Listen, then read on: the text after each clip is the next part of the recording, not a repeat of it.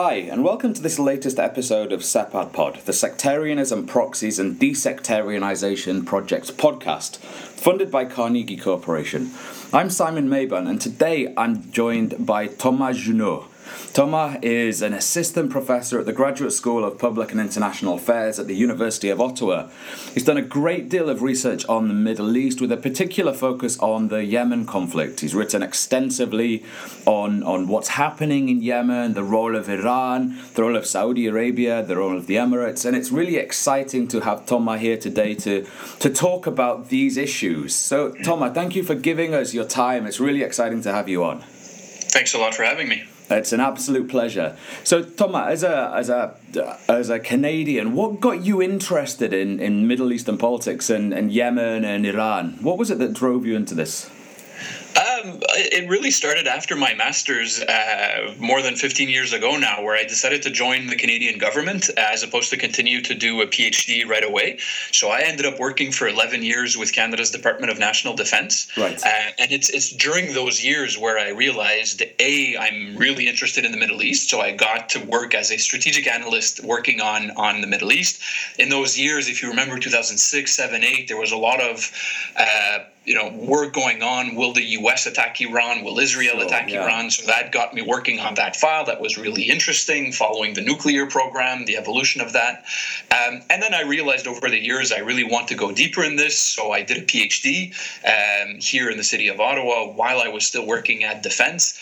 When I finished the PhD, I continued working in the government, but realized I really wanted to dive deeper into this. So I ended up in 2014 getting a job here at the University of Ottawa. Amazing. So what was your master's in, if you don't mind me asking? My master's was actually slightly to the northeast in that I focused on Central Asia, which was absolutely fascinating. I bet, yeah. That really started out of a fluke. I remember reading for one class some international crisis group reports on Uzbekistan, right, and being fascinated by that. And then in the summer of 2002, I spent 3 months hitchhiking across Uzbekistan, Kyrgyzstan, Xinjiang, and all those areas.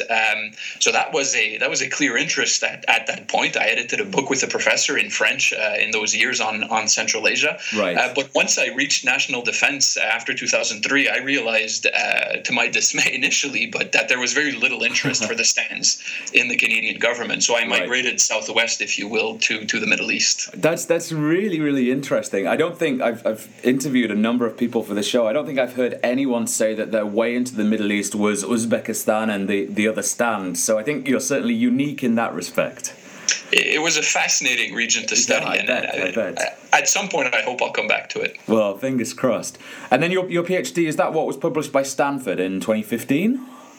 Yes, so my PhD, I chose to work on Iran, really because I was obviously fascinated by the country, but for the pragmatic reason that since I was working with the government and doing the PhD at the same time, pooling my resources by working on Iran in the government and doing my PhD on it, that allowed me to cross-pollinate a bit or build on the knowledge I was acquiring on both sides. Sure. So I ended up working on Iranian foreign policy. And then after I was done with the PhD, I sent a manuscript to Stanford University Press, and it was published in 2015, so a bit after I started here at the university. Sure, it's very exciting, and it's a really interesting read, that. So, definitely worth checking out if people haven't done already. I just want to ask you a little bit, Thomas, you use neoclassical realism for looking at Iranian foreign policy. Now, this is probably taking you back a little bit, but what was it about neoclassical realism that made you think that this would be a useful way of understanding Iranian foreign policy? Well, that's a really good question. And initially, going back to my master's, I was mostly sympathetic to realism in the sense that I considered that as nasty as the description of international affairs that it does is, I thought that it was the most accurate. But I was always uncomfortable with realism, especially the structural variants, because it was too rigid, too general. Really, the focus on parsimony, I thought, was theoretically appropriate, but in the real world, world is just not useful enough. And then I remember falling on some of the early neoclassical realist writings, and the flexibility and the eclecticism that it puts on the table, I thought, just made a realist framework much more usable in terms of actually analyzing a country's foreign policy, as opposed to looking 50,000 feet up in the air at grand principles of international politics. And in the Iranian case, I guess that offers a great deal more than the standard structural realist that Waltz would endorse, I guess.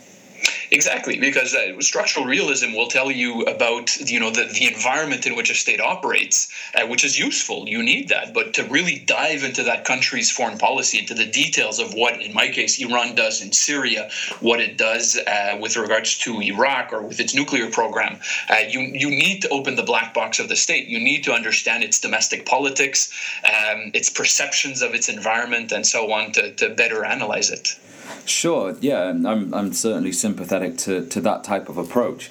Just methodologically and sort of intellectually, I guess, has your position changed in the years after you wrote that? 5-6 years ago since you wrote it, and 4 years ago since it came out. Have things changed intellectually for you, do you think?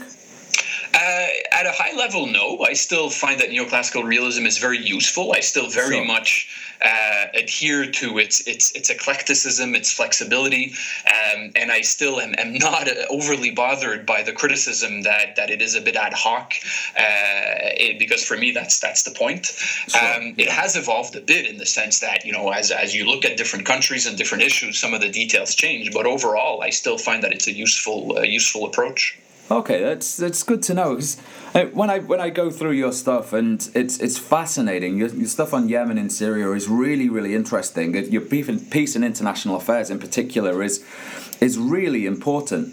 But it seems to me that deals with the complexity of politics that isn't necessarily state politics. I mean, we look at events in Yemen and Syria, and they seem to be so far removed from the traditional realist state politics that others would put forward.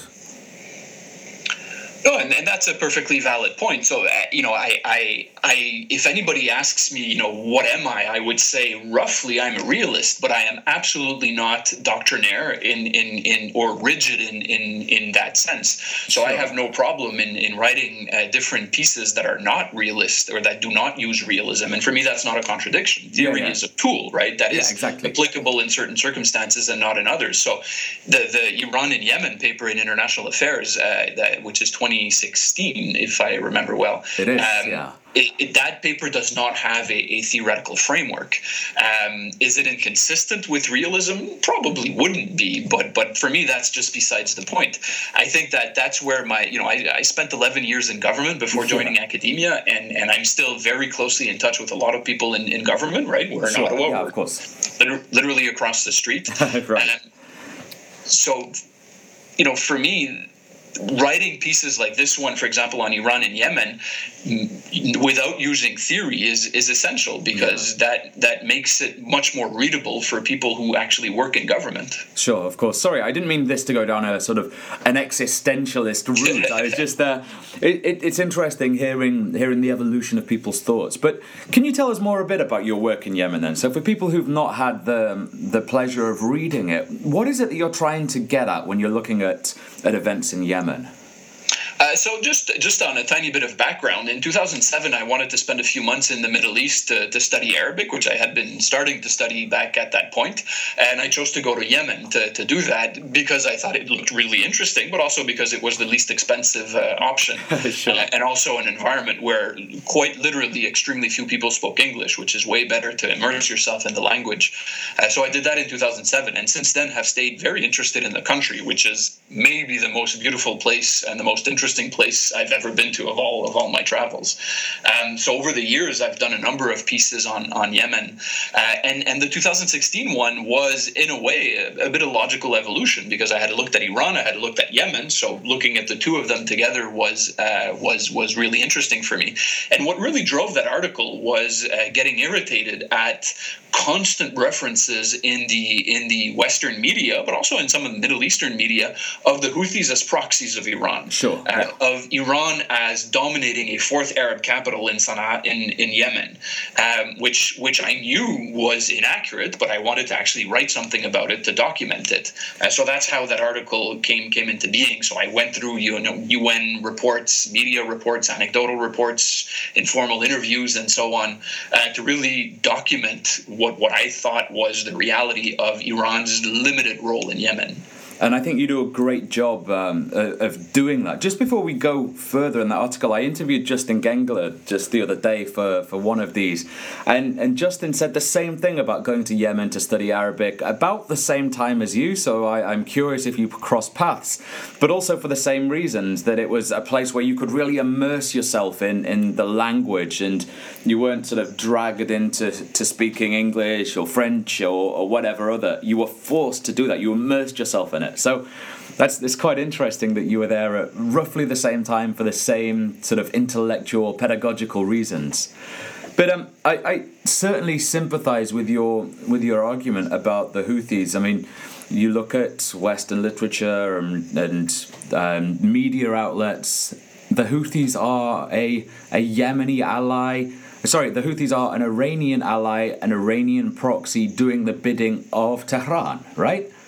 But then this article that you propose, the article that you've done, really strips that back and takes through the Iranian strategic goals and the types of relationships between the two. So can you tell us a bit more about that? Sure. So what I do in that article is that I first of all, I tried to document, keeping in mind the obvious but extremely important point that there's a lot we don't know. There's a lot of information that is clearly not available publicly, that we don't know the details of what exactly Iran does in Yemen. Sure. Still, we can still have a good idea at a general level. So I document the evolution of Iran's involvement with the Houthis, where contacts started in a very informal way in the 1990s. And of course, some of the Houthi leaders and family members traveled to Tehran and Qom in the 90s. But that was really symbolic, right? That was not actual support or anything. Sure. Yeah. Throughout the 2000s, when the first rounds of fighting between the Houthis and the central government from 2004 to 10 especially started, Iranian interest started popping up. Iranian advisors, contacts started increasing, but remained very marginal.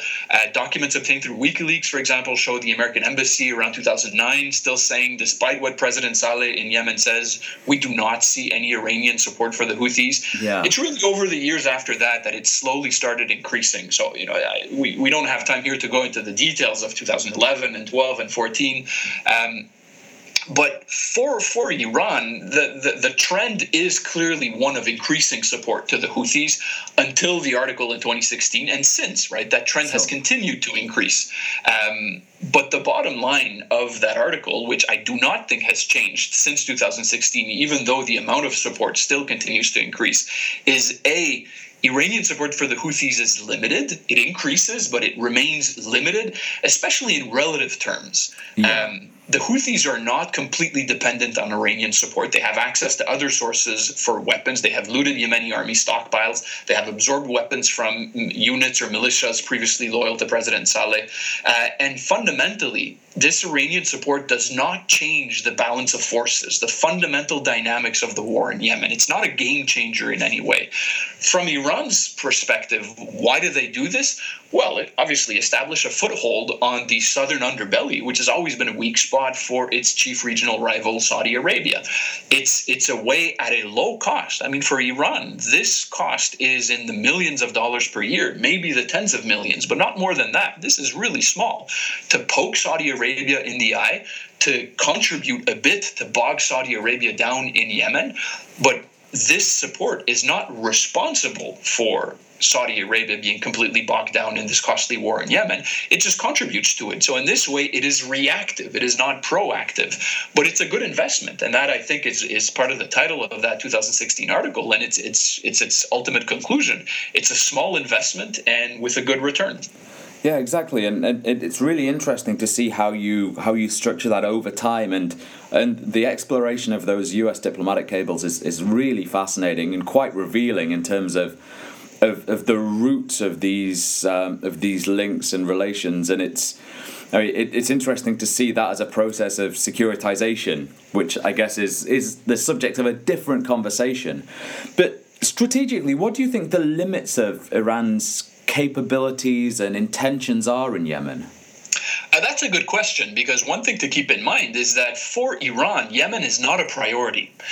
Yemen is really not its most important foreign policy theater where it focuses a lot of its attention. It's a bonus, if you will. It sees Saudi Arabia being bogged down in Yemen, and it figures, okay, I'll just put a bit of resources to contribute to that. But for Iran, the most important countries where it focuses a lot of its energy is Iraq, it's Syria, it's its relationship with Hezbollah, it's conflict with Israel, it's conflict with Saudi Arabia, but as it plays out in other parts of the region, Yemen, depending on how you define these terms, it's a second or even a third tier priority, but it's clearly not even close from being a first tier one. Right. But conversely, for Saudi Arabia, Yemen is of massive strategic importance. It is, and that's why Iran, turns a bit of an eye towards Yemen. For Saudi Arabia, as much as I have been very critical of Saudi Arabia's overreaction in Yemen, as much as I have been very critical of its decision to launch this massive intervention that is reducing Yemen to rubble. Yeah.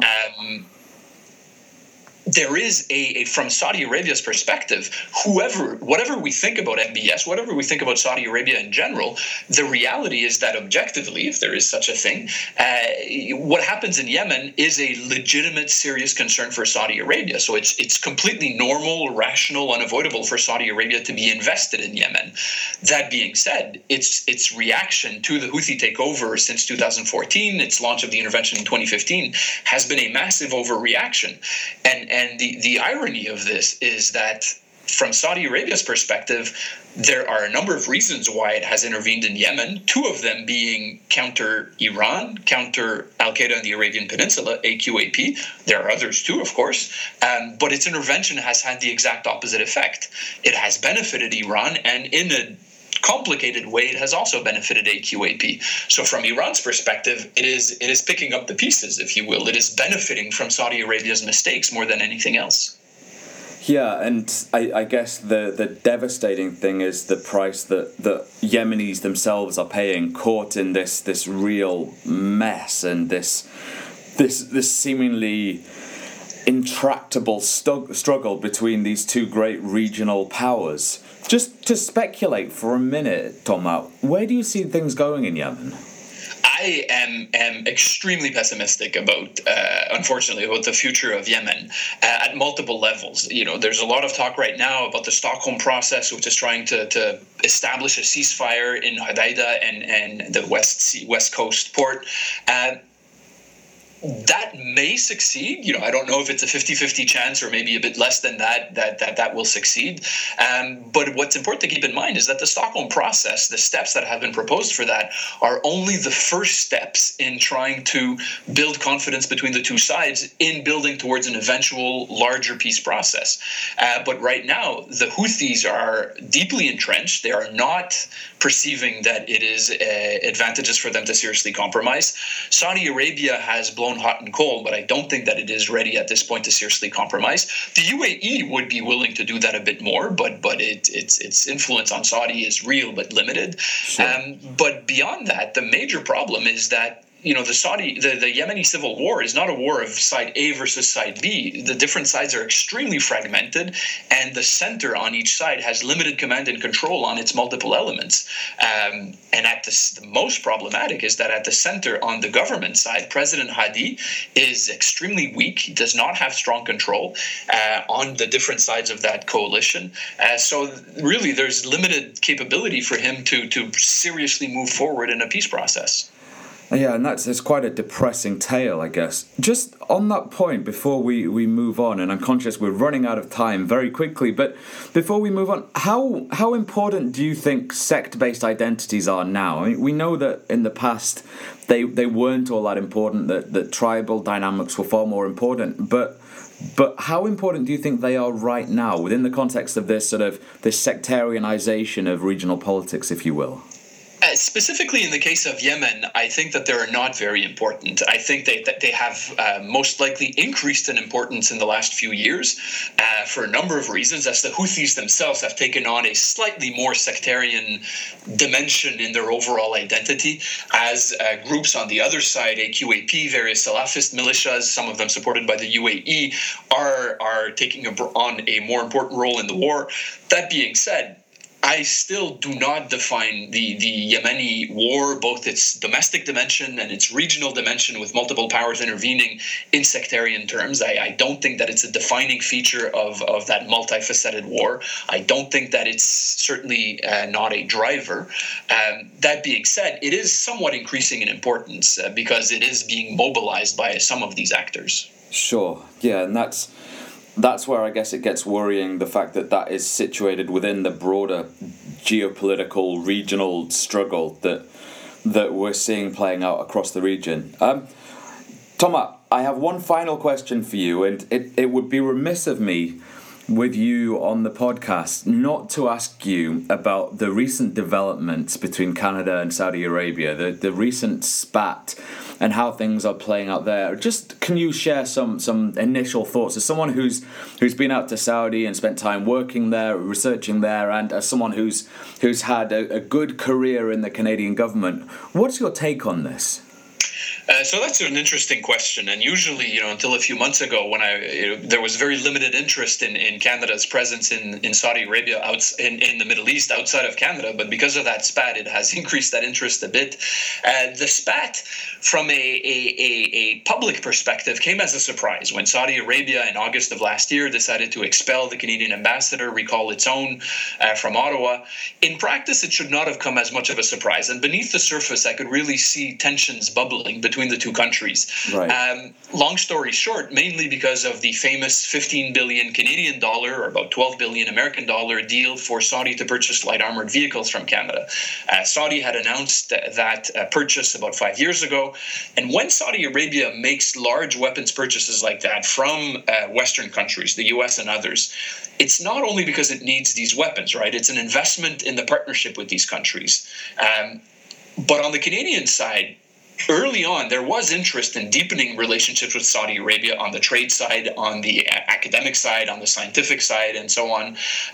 But politically, that became untenable for the current Trudeau government, which tries to brand itself as feminist and as progressive, because the Canadian media was extremely critical of Canada selling weapons to Saudi Arabia, especially in the context of the war in Yemen.